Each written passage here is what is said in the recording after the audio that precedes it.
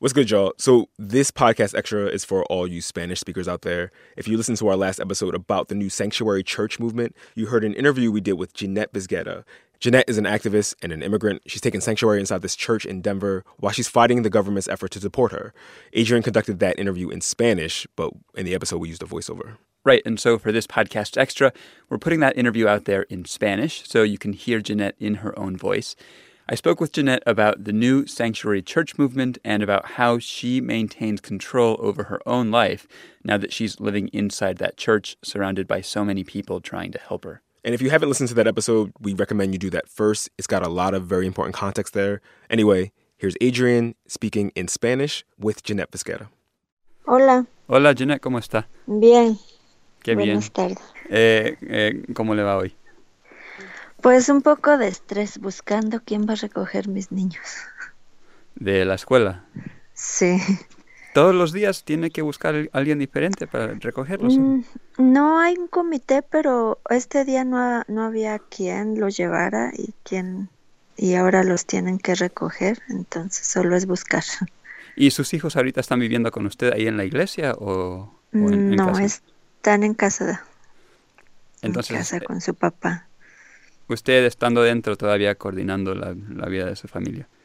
Sí, en las mañanas. Ajá. Suena mi alarma a 6:30 de la mañana y después hablarles a ellos que se levanten y que se vayan alistando porque va a ir alguna persona a recogerlo. Bueno, suena un poco difícil. Sí. Mire, pues le agradezco mucho su tiempo. Quería hablar con usted poquito, pues como que de una manera usted se ha convertido en una figura muy pública. Y quería saber si me podría platicar un poco sobre cómo decidió tomar ese papel, esa decisión. Bueno, de hecho yo fui la que fundé Santuario aquí en Denver, basado en las circunstancias de mi caso, de lo que estaba pasando era como buscar una opción. Y pues esta aventura nos llevó a que exista ahora la coalición Denver Metro Santuario Coalition aquí en Denver. Dentro de esto todo el mundo estamos aprendiendo, porque se puede decir que es un tipo de experimento, donde muchas veces pues la comunidad que nos otorga este refugio, este espacio, este lugar mayormente es gente blanca, gente no afectada, gente privilegiada, y muchas de las veces nos toca que nos ven como si fuéramos víctimas o como pobres personas cuando no lo somos. Cuando nosotros estamos tomando estas decisiones es porque estamos teniendo la valentía de enfrentar, de luchar y de resistir, al mismo tiempo que muchas veces quieren tomar el papel de liderazgo cuando no tiene que ser así.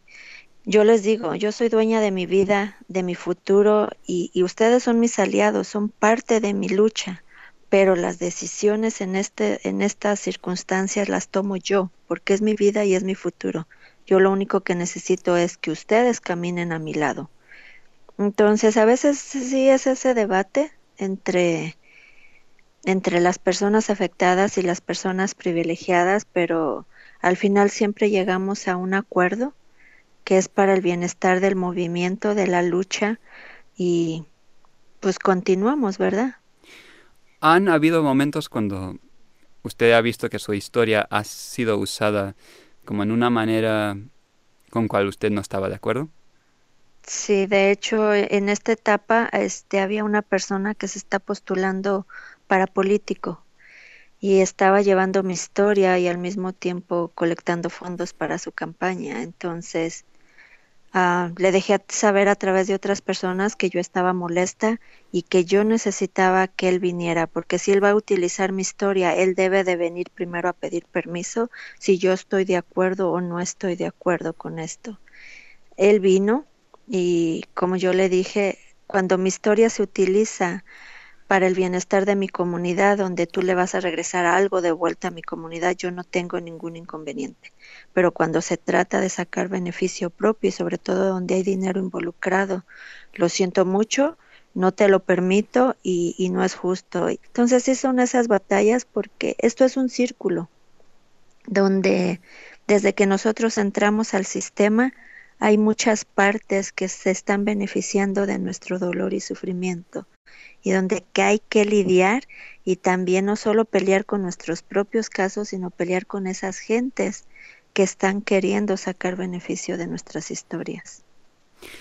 ¿Y qué tal, Jeanette, dentro del mismo movimiento santuario? ¿Ha notado a veces cuando gente que pretende apoyarla, que a veces no entienden muy bien esta dinámica? Sí, de hecho no lo entienden o no lo comprenden. Puedo hablarte de esta etapa ahorita aquí de mi vida porque, por ejemplo, cada domingo tenemos junta del grupo de inmigración aquí en la iglesia. Cada iglesia tiene su propio comité. Entonces muchas veces es como que tratan de ignorar mi decisión, piden que esté la coordinadora para tomar las decisiones. Entonces yo he tenido que hablar de eso, de, hey, necesitan escuchar que la coordinadora es la coordinadora de la coalición, es como la parte que está entre ustedes y entre nosotros, pero las decisiones las tomamos la gente afectada, nadie más, ni siquiera ustedes mismos. Entonces, en el caso de la gente que no sabe mucho, como que son inexpertas, que son nuevas en esto, me toca tener que decirle, no nos están, o sea, estamos trabajando y sí nos hacen un favor al darnos un espacio seguro, pero las decisiones las tomamos nosotros, la gente afectada, no ellos.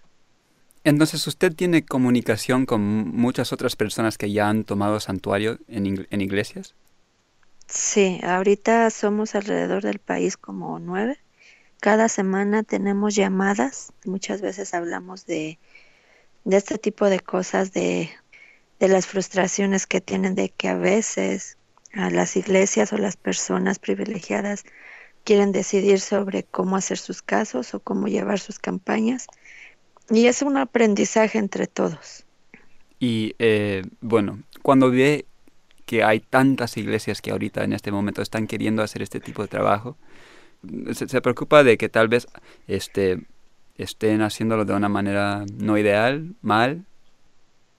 Sí, esto es como un balance. Me preocupa en la manera de que ahora, como dice mi pastora, es como el momento sexy del movimiento, de que está como si fuera una moda y es como ahora sí le entro porque quiero ser parte, pero sin saber si van a hacer los procesos bien. Entonces es como tratar de tener ese balance. Ahorita incluso a mí directamente a través de mi Facebook me ha contactado gente de iglesias cristianas, de iglesias metodistas, y en mi caso, como decimos los mexicanos, no tengo pelos en la lengua. Explícame cuál es la razón por la que lo quieres hacer, porque realmente te interesa de corazón ayudar, apoyar, o porque es el boom del movimiento. También al mismo tiempo hablarles sobre los procesos, lo que implica, los compromisos, sobre todo también en la parte legal, en la parte estructural y económica. Entonces, como para que ellos tengan una idea a lo que van. Uh-huh. La razón por cual me interesé en esta historia fue porque hace 2 semanas fui a una junta que era como una sesión de entrenamiento y yo creo que llegaron representantes de unas 60 iglesias del área Sí. aquí de Washington, D.C. Y el hombre que estaba liderando esta O ese reunión evento. estaba diciendo, estamos pidiendo que nuestras iglesias cuando inviten a un individuo a entrar a tomar santuario, que sean muy públicas sobre la historia de las personas dentro, porque ahorita la administración de Donald Trump está tratando de convencer al público americano que solo están persiguiendo a personas que son criminales, y si tenemos a un sacerdote, a un pastor que está parado frente de la iglesia diciendo la persona dentro de mi iglesia no es una de esas personas, es una manera de enfrentar ese cargo o esa etiqueta que le están poniendo. Ajá. Pero se me hacía muy interesante que estaban diciendo, hay que hacerlo, esa es la meta para nosotros, ¿no? Mira, y eso es algo que yo creo que vamos a tener que debatir porque hay dos cosas. Primero es, como digo, la persona que no es que ellos nos están ofreciendo, nosotros lo solicitamos. Y ese individuo afectado tiene que decidir, como dije, es dueño de su vida, si quiere hacer el caso público o no lo quiere hacer público, porque no se le forza a nadie. Primero, las personas que sepan dónde está y eso, primero es el Departamento de Homeland Security. Son las primeras personas que ellos deben de saber, porque de esa manera no tendrían que buscar a la persona en su casa y afectar a sus familias. Ya adentro, no necesariamente tiene que ser público. Tenemos gente que no lo han querido hacer muy, muy público. Entonces, ah, se lleva así, está dentro de la iglesia, pero no tiene que estar a través de los medios. Porque no se trata, como digo, de que la iglesia se pare el cuello de decir, oh, nosotros estamos protegiendo. O sea, ¿me entiendes? Ujú. Entonces las iglesias ahorita tienen que, y si toca tener ese debate, lo vamos a tener que tener porque ah, no necesariamente tienen que forzar a que la persona lo haga público. No para la iglesia tener popularidad, sino si eso va a ayudar al caso y la persona lo requiere que sí sea muy público para empujar su caso, la persona va a decidir, no la iglesia. Entonces, ¿usted cree que el caso específico de cada familia, cada individuo, es más importante que la meta más grande que algunos piensan que tiene este movimiento? Sí, porque estamos hablando de una persona, de su vida, de su futuro, de que no le afecta al individuo, sino a su familia, al entorno que lo rodea. Mi caso ha sido tan público. No significa que si una persona también lo hace tan público, vaya a tener el mismo impacto. Y hay gente que lo ha mantenido muy debajo de la mesa, debajo del agua, y le ha funcionado. Porque hay gente que tiene esa mentalidad de no quiero hacerlo público porque ¿qué va a decir la gente que me conoce? O la gente que me rodea o de mi trabajo, es como el qué dirá de la gente. Y si no se siente cómodo, no podemos forzarlo. No debemos de hacerlo. Sin que la persona aparezca, si se manda un pre-release diciendo una persona está entrando a santuario, pero no quiere hacer público. La media habla de, una persona entró a santuario, pero sin mostrar su rostro y su voz. ¿Alguna otra cosa que quisiera decir sobre este tema, Jeanette? Bueno, sí que estamos en, como se llama el movimiento Nuevo Santuario, estamos todos trabajando en eso, pero al mismo tiempo aprendiendo. Entonces, que no haya esa confusión en cuanto querer hacer cosas buenas que parezcan malas y que en vez de ayudar al individuo muchas veces afecta.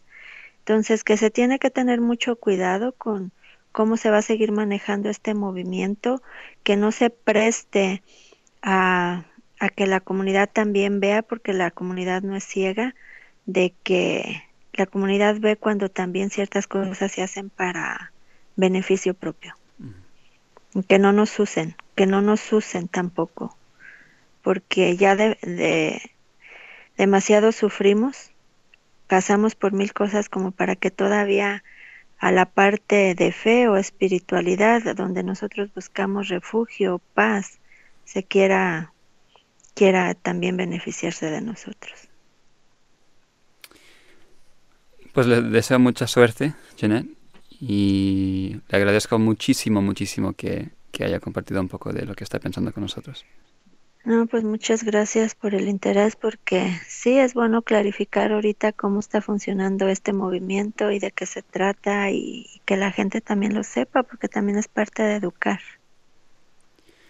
Pues gracias. Ok, está bien, gracias. Gracias, adiós.